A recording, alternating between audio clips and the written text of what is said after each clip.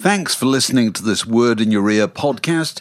If you'd like to get early access to all our productions ad-free, priority booking for our live events, and to take part in our weekly quiz, go to patreon.com/wordinyourear for more details. Hey, Dave. Yeah, Randy. Since we founded Bombas, we've always said our socks, underwear, and T-shirts are super soft. Any new ideas? Maybe sublimely soft. Or disgustingly cozy. Wait, what? I got it. Bombas. Absurdly comfortable essentials for yourself And for those facing homelessness. because one purchased equals one donated. Wow, did we just write an ad? Yes. Bombas. Big comfort for everyone. Go to bombas.com/ACAST and use code ACAST for 20% off your first purchase. Many of us have those stubborn pounds that seem impossible to lose, no matter how good we eat or how hard we work out. My solution is PlushCare. PlushCare is a leading telehealth provider with doctors who are there for you day and night to partner with you in your weight loss journey. They can prescribe FDA-approved weight loss medications like Wegovy and Zepbound for those who qualify. Plus, they accept most insurance plans. To get started, visit plushcare.com/weightloss. That's plushcare.com/weightloss. This Word in Your Ear is brought to you thanks to NordVPN. And VPN stands for what, Mark Illan? I'm here to tell you it's Virtual Private Network. Say it again. That's Virtual Private Network. And that is a way to keep your data safe on the internet whenever you're logging in, either at home or probably even more applicably, abroad. VPN protects your identity and encrypts your data so that nobody can steal that identity. And at the same time, there's a fun part. It enables you to access the internet via servers in more than 50 different countries. And that means you can often sidestep region restrictions and stream movies and TV programs from all around the world. And I was actually doing this week, Mark, when the sad news came through of the death of Bernard Cribbins. And I felt there was only one way I could possibly pay tribute to the great man, of whom more later, and which was by looking at Swedish Netflix, where they have a wonderful cache of great black and white British comedy films from the 50s and 60s. And what I watched was Two-Way Stretch, once again. A Two-Way Stretch, for those who don't know, it opens, just to talk about the opening for a second. It's in a prison, and sharing a cell, you have Peter Sellers playing Dodger Lane. David Lodge playing Jelly Knight. It's so good, isn't it? And finally, the much-loved Bernard Cribbins playing Lenny the Dip Price. Lenny the Dip Price. I was 6 when this came out. We went to see it in the Aldershot Odeon. God, I remember it. And it opens with the wall of the prison and a horse and cart coming down. A milkman is driving a horse and cart below the prison walls. And when he gets under the cell, he whistles up. And they send down from the cell a basket on a rope. And into the basket he places the day's provisions, which are, of course, bread, eggs, a copy of the Investor's Chronicle for Peter Sellers, and finally the milk. They haul it up. And there's the great Bernard Cribbins hauling it through the window with his wonderful, sad face. God, he had a wonderful, sad face. It can look lugubrious, can't it? Absolutely. And what does he say? He looks in the contents of the basket and goes, They've sent ordinary milk again. They know we have Gold Top. So isn't that blissful? So and the whole film is like that. That film, for anybody who hasn't seen it, the plot very simply is that they're in jail and they plan to break out of jail, carry out a felony, a theft, and then break back into jail because then they'll have the perfect alibi they didn't do it because they're in jail the whole time. Genius. It's genius. There is not Irene Handel, Beryl Reid. There is not a second of that film that isn't genius. It's Don't good. talk to me about The Godfather. Don't talk to me about Last Year in Marienbad, all that kind of stuff. Don't even talk to me about Citizen Kane. Two-way stretch. Two-way stretch will not disappoint. It will absolutely not disappoint. Syllable. So there it was on Swedish Netflix. So anyway, back to NordVPN. You can take advantage of a deal where you can try NordVPN by going to nordvpn.com/yourear, or just use the code YourEar to get a huge discount off your NordVPN plan and 1 additional month for free. And also a bonus gift. And it's risk-free because there's a 30-day money-back guarantee. Full details in the show notes below.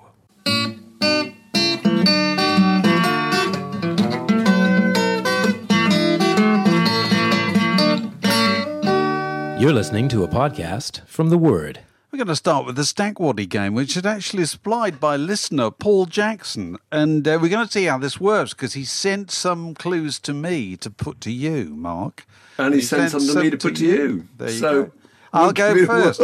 I'll go first. And so these are, 5 film stars who have made albums, not soundtracks or cast recordings. They've actually made albums.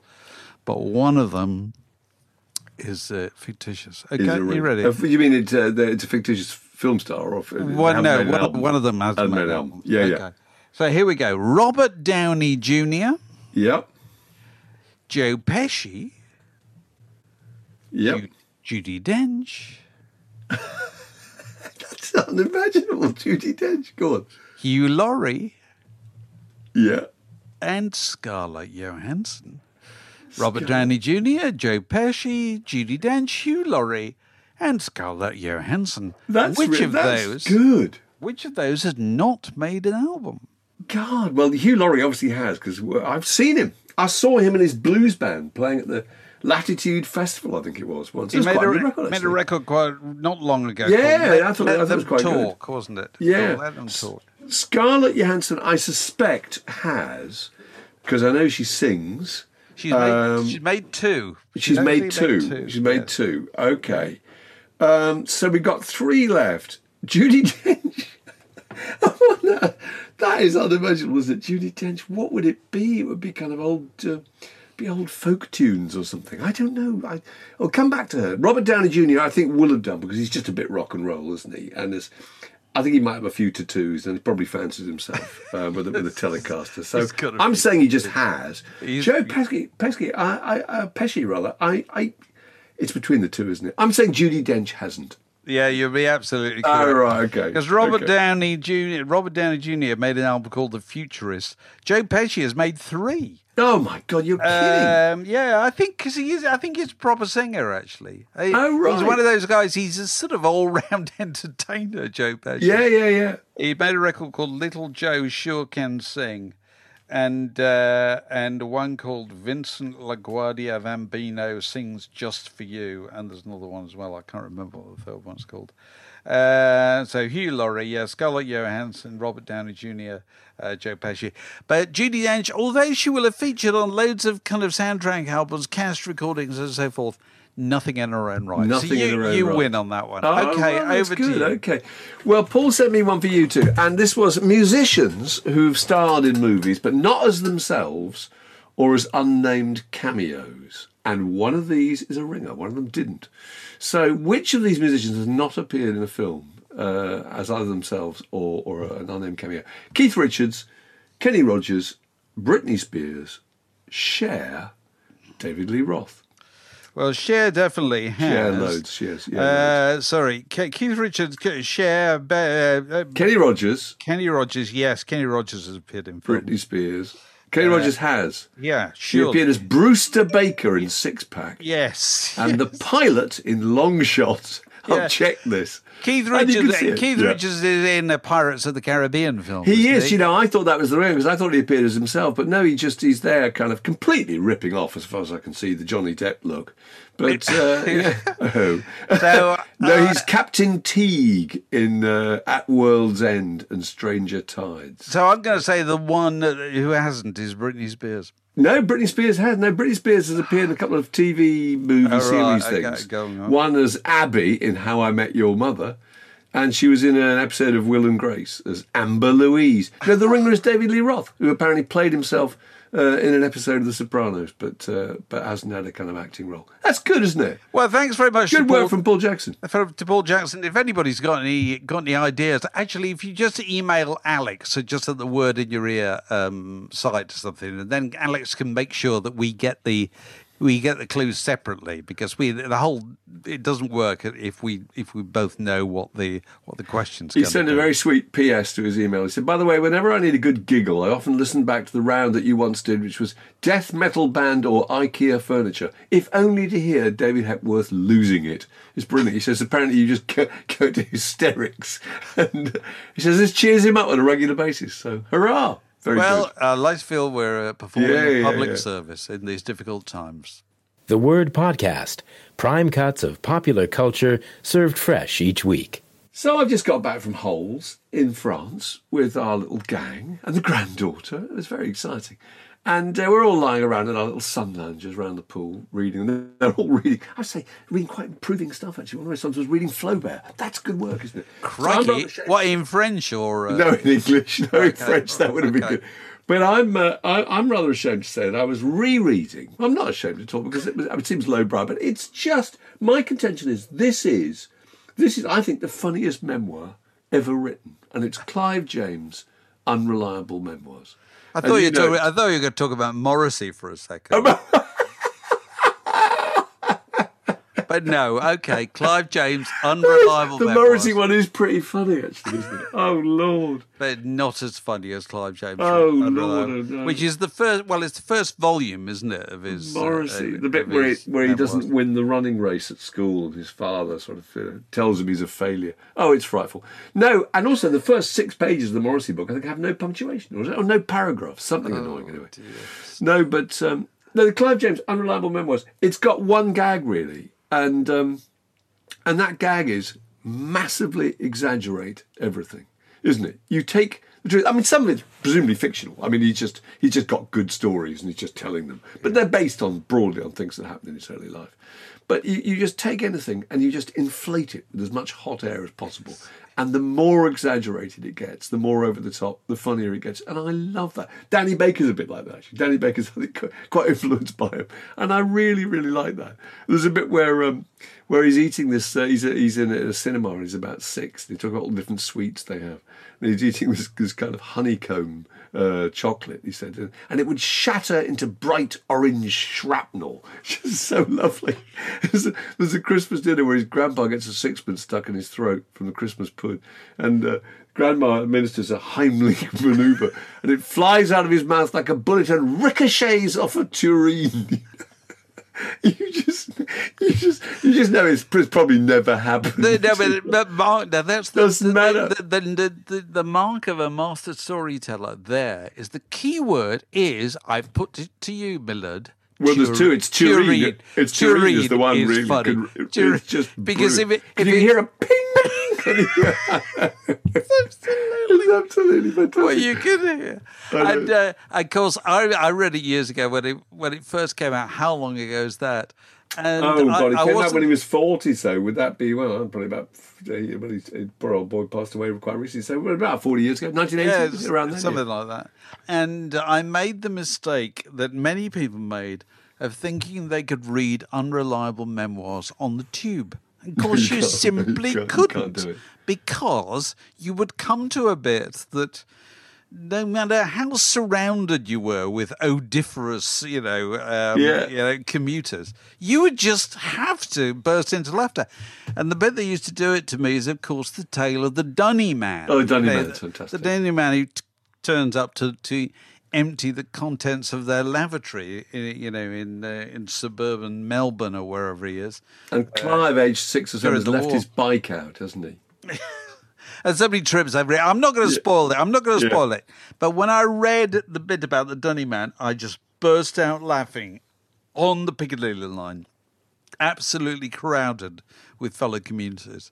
And it still does it to me now if I have to read any of it. I couldn't wait to reread it. It's brilliant. And I mean, just a couple of little moments in it is when there's an accident involving the contents of the Dunny. And he says the air was filled with a gravid hum. He said, the flies came. He said, they came from all over Australia. I got one more line which I thought was just so funny. Sorry, it's the break. It's they came. They came. They came from, From it's all over Australia. Just builds it up. I don't know if anybody's had this. I mean, your children, your boys are kind of storytellers. So certainly one of them is professionally a storyteller, isn't it? So he understands this. Mine, not quite the same. And they always used to say to me at school when they had to do creative writing or whatever, all that kind of nonsense, they used to say, it's all right for you, funny things happen to you. And I used to say, it's nothing it's not about to do funny with things whether anything funny happens to you. It's to do with whether you can make it funny. Exactly. And the great thing about Clive Jones, he never uses exclamation marks, which actually deflates anything, because it says, I'm trying to be funny. It's just that lovely flat tone. Yes. It's a lovely flat tone, which I really like.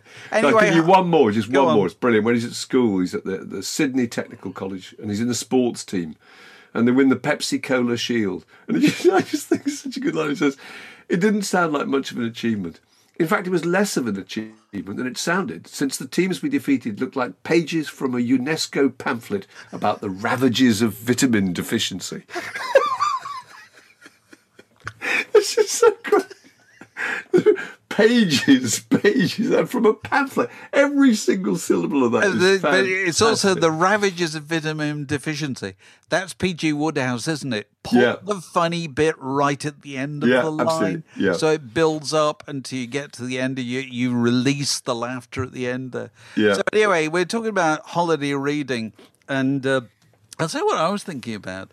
And that's often the greatest stuff holiday reading is that it's the least exalted stuff possible. Actually, I tend to read kind of heavy books during the year. On holiday, I don't really. I read light stuff very.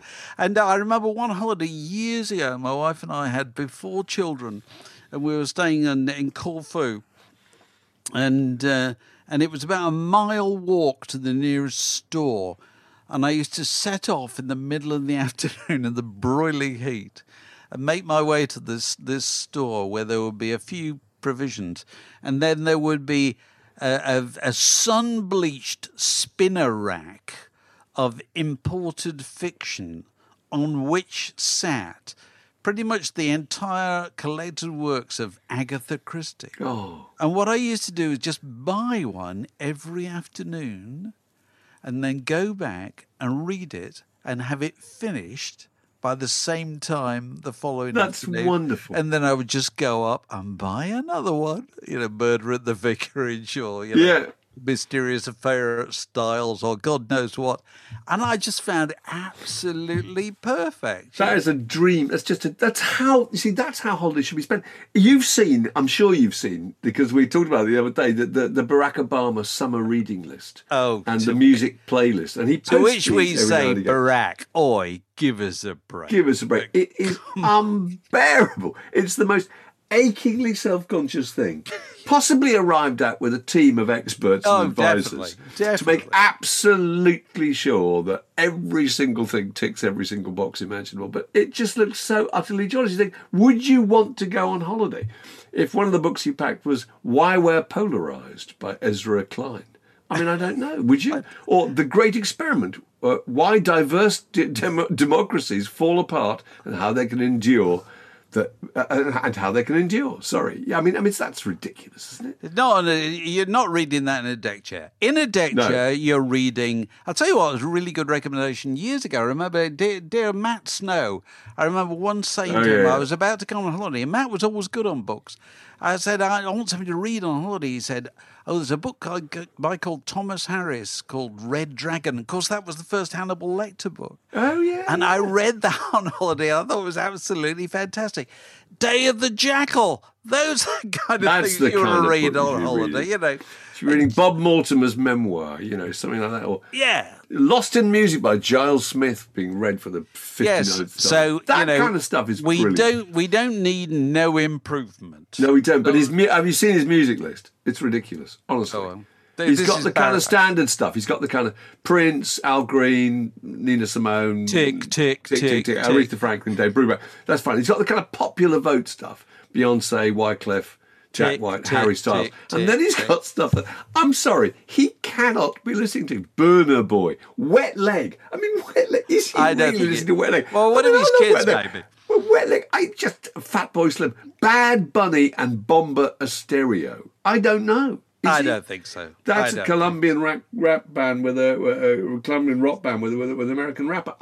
Is he really sitting on a sun lounger and availing himself of that? Is he? I doubt it. I think there was a time when he was regarded as the coolest man on the planet, and I think the more of these lists he puts out, the more he thinks he doth that try reputation. too hard. Actually, I know. I totally agree with you. he doth try too hard. Yeah. Give it a rest, Obama. The word podcast. Clearly, there is no plan. Now, there are some podcasts that can't be bought. We can. It's quite simple. Very easily. Absolutely, really easily. So, we've made an offer. If you're one of our much valued Patreon supporters and you happen to also be involved in the production or marketing or whatever of some kind of desirable service, and we've in the past we've had the Pork pies. Pork pies. Sensational pork pie from Norfolk. Yeah. Yes, but we also had the vegan snacks from Keith Adsley from St Albans and so forth. And now we're delighted to say we finally got a beer. We're absolutely thrilled This is about exciting. We're going to open it on screen. We're going to open carefully so it doesn't go all over the keyboard. Actually, okay. So shall I? I'm going to open mine. Go on, I'm going for mine. God. Actually, very sweetly, Simon and Ange of the Ink Spot in New Biggin by the Sea in Northumberland also sent me a glass. Did you get a glass? I got a packet of peanuts. I got a full kit. Packet of peanuts. I got some beer mats. I got beer mats. I got beer mats. Good sound. I got a woolly hat, actually. Good sound effect. Did you? That's great. This beer is called Holdfast. It's from the Ink Spot, and it's called. They describe it as light, fruity, and refreshing. Oh, it is. That's a summer ale. It is. Oh, very fruity. That's great. That's absolutely superb. Oh, God, fantastic. The perfect accompaniment for a P.G. Wodehouse novel, I'm saying. Yes. That's really nice. Light and musical. Yeah. That's the Ink Spot, which is, I think it's fair to say, not quite a pub, isn't it? Because we talked to Simon in the past, didn't we? We did, yeah. It's kind of beer shop, isn't it? It's only open certain days of the week, and I don't think it's open until I think it closes at 10 o'clock at night, so they don't have any trouble with kind of rowdy customers neighbours drifting in from neighbouring pubs. I just noticed on this note he sent me, he said, I thought you might appreciate a care package. I love that. It's just a care package. We do appreciate care package. So if anyone's got any amusing and ideally, consumable goods they want to send, please do. Cheers.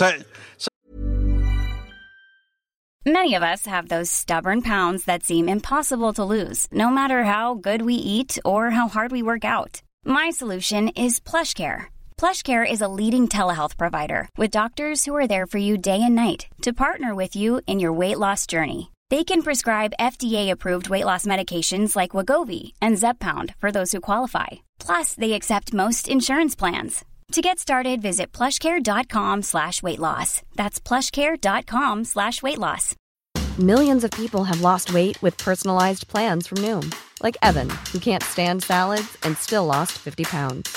Salads generally for most people are the easy button, right?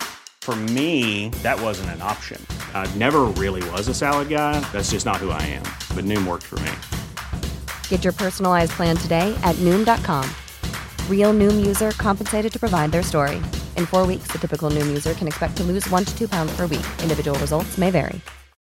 Since 2013, Bombas has donated over 100 million socks, underwear, and T-shirts to those facing homelessness. If we counted those on air, this ad would last over 1,157 days. But if we counted the time it takes to make a donation possible, it would take just a few clicks. Because every time you make a purchase, Bombas donates an item to someone who needs it. Go to bombas.com/ACAST and use code ACAST for 20% off your first purchase. That's bombas.com/ACAST, code ACAST. So while we're enjoying that, let's pay tribute to one of the great heroes of Word in Your Ear, who passed away this last week. And who are we talking about? We're talking about the great Bernard Cribbins. And we use the word great advisedly, don't we, Mark, here? Oh, we really do. I mean, it's funny. I was looking at all the obits, and I was genuinely upset because I just adored him as a kid. I mean, I absolutely adored him. And he's also been going for, active for 60, 70, very nearly 80 years. He started when he was 12, So everyone's got their own Bernard Cribbins. But it's interesting, he was described as the star of Doctor Who and Jackanory, in I think, by The Guardian. And there was the Wombles, the Carry On, the Railway Children. And it reminded you that what unbelievable versatility that guy had. Absolutely. Wasn't it incredible? Because he started, family very, very badly off, and he got a job when he was 12 in the local theatre. He started acting, and you just had to learn to be versatile. There's a great clip, which we've talked about before, of Norman Wisdom and Bruce Forsyth on stage doing a kind of song and dance routine. Do you remember when they played the drums? Oh, God, yes. It's absolutely, there might even be some juggling involved, like some slapsticks, incredible. And it's the same thing. He could do absolutely everything. He was that kind of soulful kind of non-comic turn in the Railway Children. He was in sci-fi movies. He did slapstick parts in films. He was in Hitchcock's Frenzy. He did lots of Shakespeare. And every time he was asked if he'd like to do some Shakespeare, he said, "I don't know. Can I see the script?" Which is a really good joke, isn't it? That's so funny. But also he did vaudeville. He used to come on, didn't he, on the good old days and do those amazing He was turns. sensational. Oh, my God. Honestly, I know we all used to hate the good old days when our parents used to love watching it. And now, if you see those clips, those people just got up on those boards and they did those things with no special effects, no great choreography or anything. And a lot of it improvised. It was raw talent, that was. He's remarkable on that. I've got to share with you, I posted a tweet saying that after he died, that I met him at something not that long ago. It was some kind of radio. I can't even remember what the thing was. He did loads of radio, and it was some drama or something. And it was Bernard Cribbins was one of the cast, and he was going to be there. And I thought, I've just got to go to this thing just to be in the same room as Bernard Cribbins. Absolutely. And the end, as he was ducking out, I buttonholed him out. I shook his hand. I just want you to thank you, for a lifetime's worth of stuff, And he was very sweet. But here's the interesting thing. He was in a hurry because he had a gig to go to. Of course. Now, this is a guy in the latter half of his 80s at this stage. He was on his way to Nottingham, I think, to do something. To get on stage. And there was a saying in show business that if Cribbins isn't working, nobody's working. That's great. He was the kind of the bellwether. Anyway, I posted this on Twitter, and somebody sadly is just called Just a Name. I do wish people use their names on Twitter. Anyway, says, I was at a black tie event in Bristol, back to the hotel bar afterwards. Somebody undid my bow tie, and I didn't know how to do it back up. Bernard was holding court in the corner, excused himself, came over, tied it back up for me, quick brush of my shoulder, and back he went. Fantastic. And the point I said, multi-skilled. No, but here's the point. That's what years in cabaret does for you. Yeah. If you spend years in cabaret, a dinner jacket and a black tie are your basic props, basic kit, aren't they? Completely. That's the sort of stuff that you did. And we should mention also what he did, the great comedy records. I mean, they were phenomenal. I mean, you were saying the other day that he was the biggest selling artist on Parlophone until the Beatles. Is that right? I think he was. Because he had 3 singles that year. He had Right Said Fred, he had Hole in the Ground, Gossip Calypso. And I still contend, Hole in the Ground, which was, everyone always mentions that because Noel Coward in his Desert Island Discs said it was the greatest comedy record ever made. And he chose that out of all the things he wanted to keep. That was the one, wasn't it? And I think what's so amazing about that, well, lots of things. One, it's under 2 minutes long, which is extraordinary. 2, it's full of those sound effects. 3, incredible melody and arrangement. I mean, just wonderful, wonderful comedy slapstick instruments, And it tells the story, doesn't it? A brilliant story. In 1.5 minutes tells the story. It's the class conflict. You know, the working class guy digging the hole, the toff telling him not to dig it there. And based on the central gag, that people used to think that workmen just dug holes randomly without any purpose. Do you know what I mean? Just to give themselves some kind of employment. And the idea you could say, don't put the hole there, you should be putting it over there. You know? It was so brilliant. It's got some great lines in it. One line, he says, when the guy at the top with the bowler hat kind of gives him a hard time. He says, I gave him a look sort of sideways and I leaned on my shovel and sighed.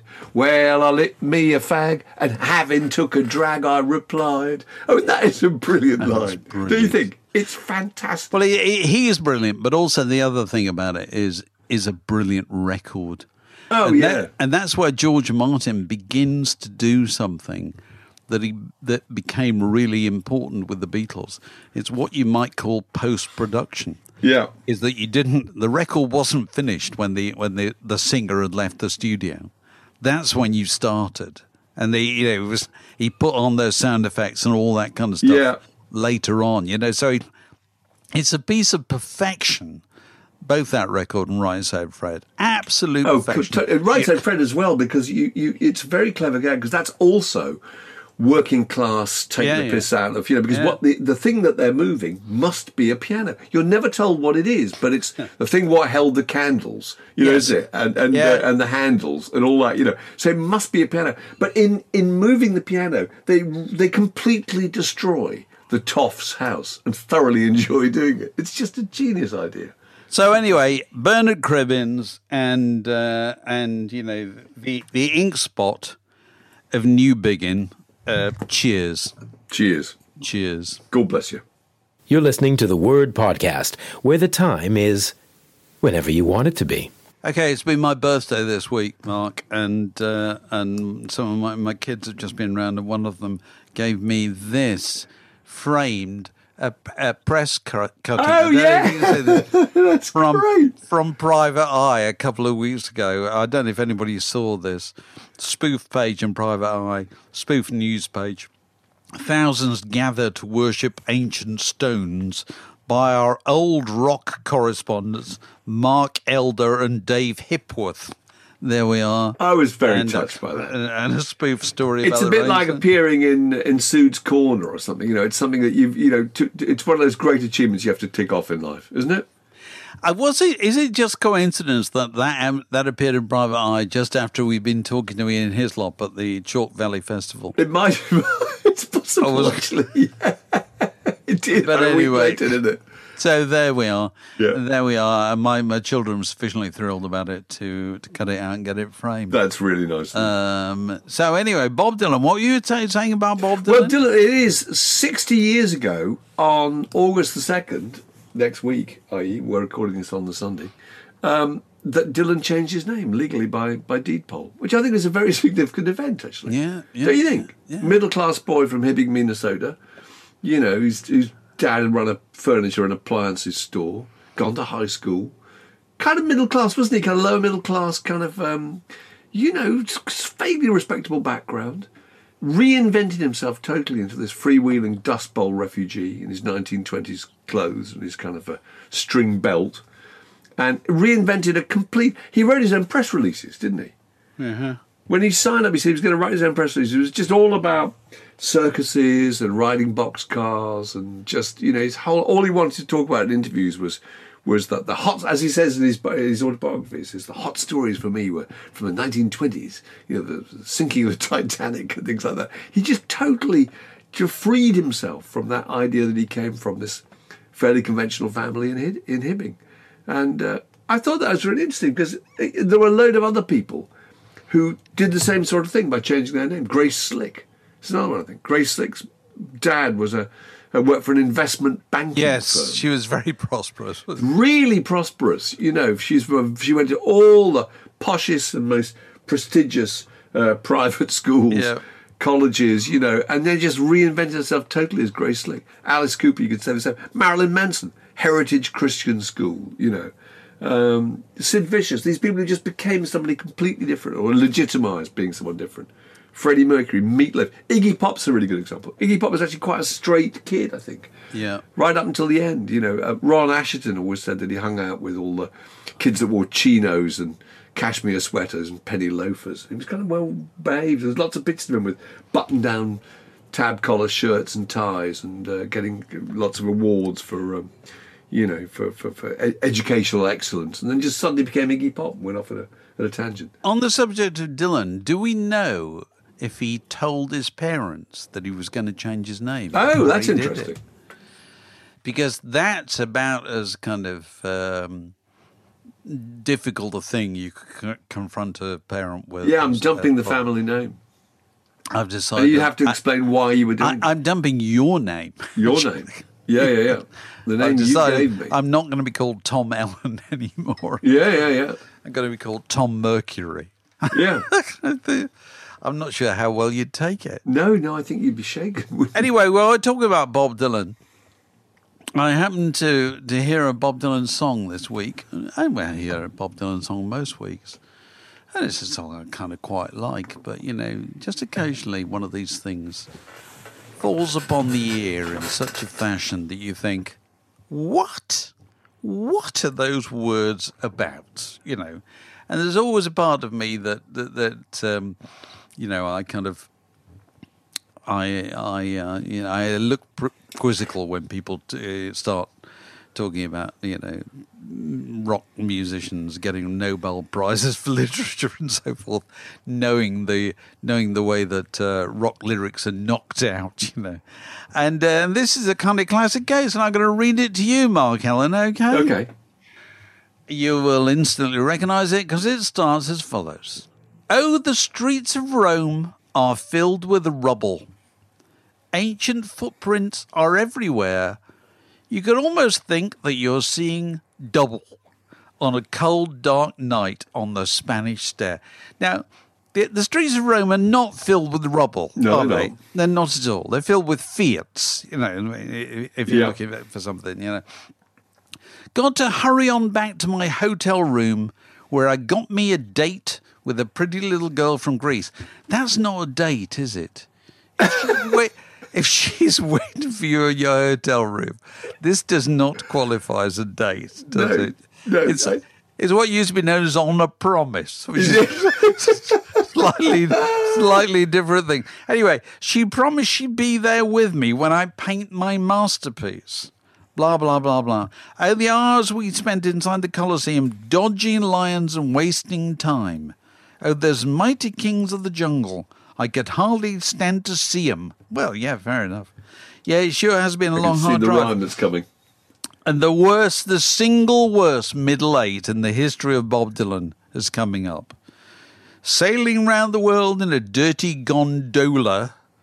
Oh, to be back in the land of Coca-Cola. Oh, Lord. For goodness sake. No, that's poor, isn't it? That jars. It's terrible. There's a couple that I always used to know. One was a tiny one on the otherwise absolutely flawless John Wesley Harding album, where he says, as I went out one morning, he says, "Depart from me this moment. I told her with my voice. With my voice. I told her with my voice." Because he just wanted to rhyme with, "I don't wish to, but you have no choice." That is weak. I told her with my voice. Sorry, that's bad. There's another one on Bob Dylan's 115th Dream, where he says, "I asked the captain what his name was and how come he didn't drive a truck. And he said his name was Columbus. And he just said, good luck." He's just working back from good luck. Absolutely. Oh, dear. It's, there's always a part of every Bob Dylan lyric where you get in the third verse where they think he's just thinking, will this do? Can I get to the end? Will this do? Have I finished? I know. No, one more is that if you ever want to go back and revisit some of the lowest points, I think it's "Man gave names to all the animals." Do you remember that? And there's a verse about each animal. And one of them says, he saw an animal leaving a muddy trail, real dirty face and a curly tail. He wasn't too small and he wasn't too big. I think I'll call it a pig. I think this can't be real. This is the man who wrote, oh, good Lord. I mean, Blind Willie McTell. Yeah. Fantastic, isn't it? Yeah, it's extraordinary. Anyway. We all have bad days. The Word Podcast. 2 cocoa tins and a piece of string. We're joined by Alex Gold. Hello, Alex. Any other business? Hello. Alex is on an ocean liner off the coast of Alaska, giving the population his world-famous John Lennon. Not too late to book, ladies and gentlemen, for next year. No, I'm not taking the mickey. Not remotely. I'm still so impressed that someone can make a very gainful living. You go out in the morning and pretending to be a Beatle in a band all day. Absolutely. Brilliant. So we always turn to Alex for we want the mysteries of being in a rock band to be explained to us in some way. And one thing that crossed our path this week was the strange sight of a member of Pearl Jam doing something that I thought had kind of completely gone by the wayside years ago, which is smashing a guitar on the stage at the end of a tour. Is that right, Alex? Was that? I think it was in Amsterdam or something like this. Can you tell us anything further? Well, all I know about smashing guitars really is that once upon a time it was the ultimate act of intellectual rebellion. There was an element of artsiness about it, wasn't there? Because Pete Townshend's whole shtick was influenced by, was it Gustav Metzger, the autodestructive artist? Oh, cool. Yeah, very good. Autodestruction, that's right. Yeah, that's right. So he'd use corrosive paint, for example, and all that kind of carry on. And Townsend was trying to emulate that, but in the musical sphere. So there was an element of, of braininess about it, but also it was a big middle finger to the man, wasn't it? The man. Yeah. But in the 21st century, it just kind of feels like a waste of trees, which we're trying to save. There doesn't seem to be any point at all. When you see a very well-off musician smashing a guitar, you just think, you don't really think an awful lot about it. But what are they doing? I mean, nobody is smashing a valuable instrument on stage, are they? Is anybody?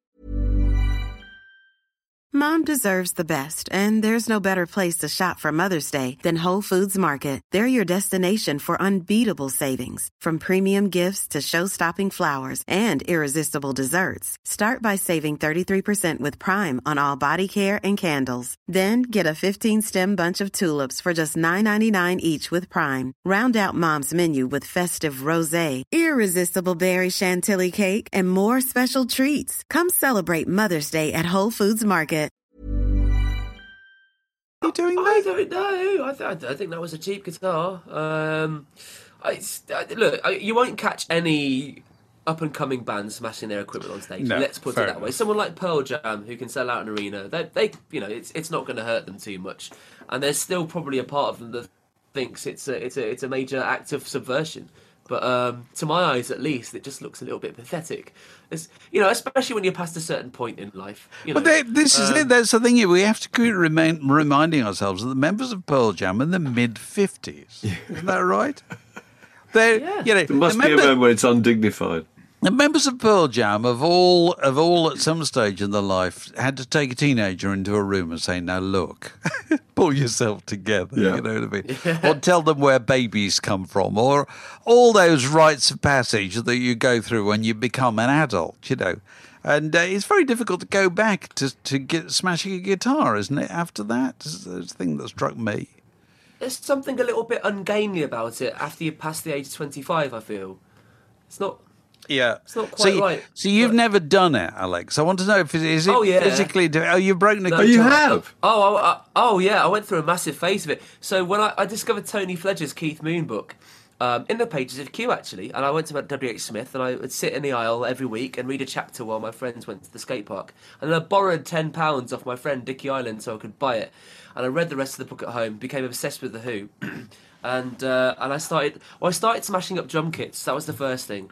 And after every gig, I'd boot whatever drum kit I was playing over. I remember playing Stratford-upon-Avon Bandstand once with my school band, booting the guy whose drum kit I was using. But were you very careful to do it with causing the minimum amount of damage? Because I read something about Pete Townsend. I think Pete Townsend is the first, but I think he invented it actually, didn't he? Isn't that right? In the accidentally. Railway So Tavern in Railway Hotel. 1964, it was. He put it through a way. And he put it through put the neck of the guitar, it was a very low ceiling, through the And ceiling. the crowd and then just started cheering, and he went, "Oh, hang on, there's something in this." And he started doing it regularly. But from then on, No, I but think what he he was ended up very doing careful was- not to break the necks of the guitar. He'd only break the side bits, which could be repaired. Yeah, that so right? he could bolt them all back together. Yeah. So he did it very, very methodic way. I mean, I was too young and too stupid to realise, really. So I just, all that was going through my brain was that I am being Keith Moon. And when I look back now, I'm kind of horrified, really. I mean, I never meant to, to cause any harm, of course, but you just don't think when you're younger. But I went through the phrase with. Go on. I was reading not long ago about when the Who first went to the United States. They were on, as were many British groups who went to the United States in the mid-60s, they were put on these bills that would play theatres in New York where they would do like 7 shows a day or something like that. It would start at lunchtime and go on to the evening. And there'd be about 6 acts, and all of them would do 2 numbers or 3 numbers or whatever. And the Who were one of these acts, they were, and I think they did 3 numbers, and one of them was My Generation, which of course had to climax with the destruction of the drum kit, with the drum kit pretty much coming off the stage, falling apart. And then you're back on again in a few hours' time. But absolutely, no, because what happened was that then they would start again the next show, and so I don't know. The Caravels or Paul Revere and the Raiders will be coming on next. And in the background will be Keith Moon frantically putting back together the drum kit that he'd blown apart in order to be able to do the same Exactly the same thing again. in 15 minutes' time when they came along again. So showbiz. Yeah, absolutely. It's all showbiz. This podcast was brought to you by The Word.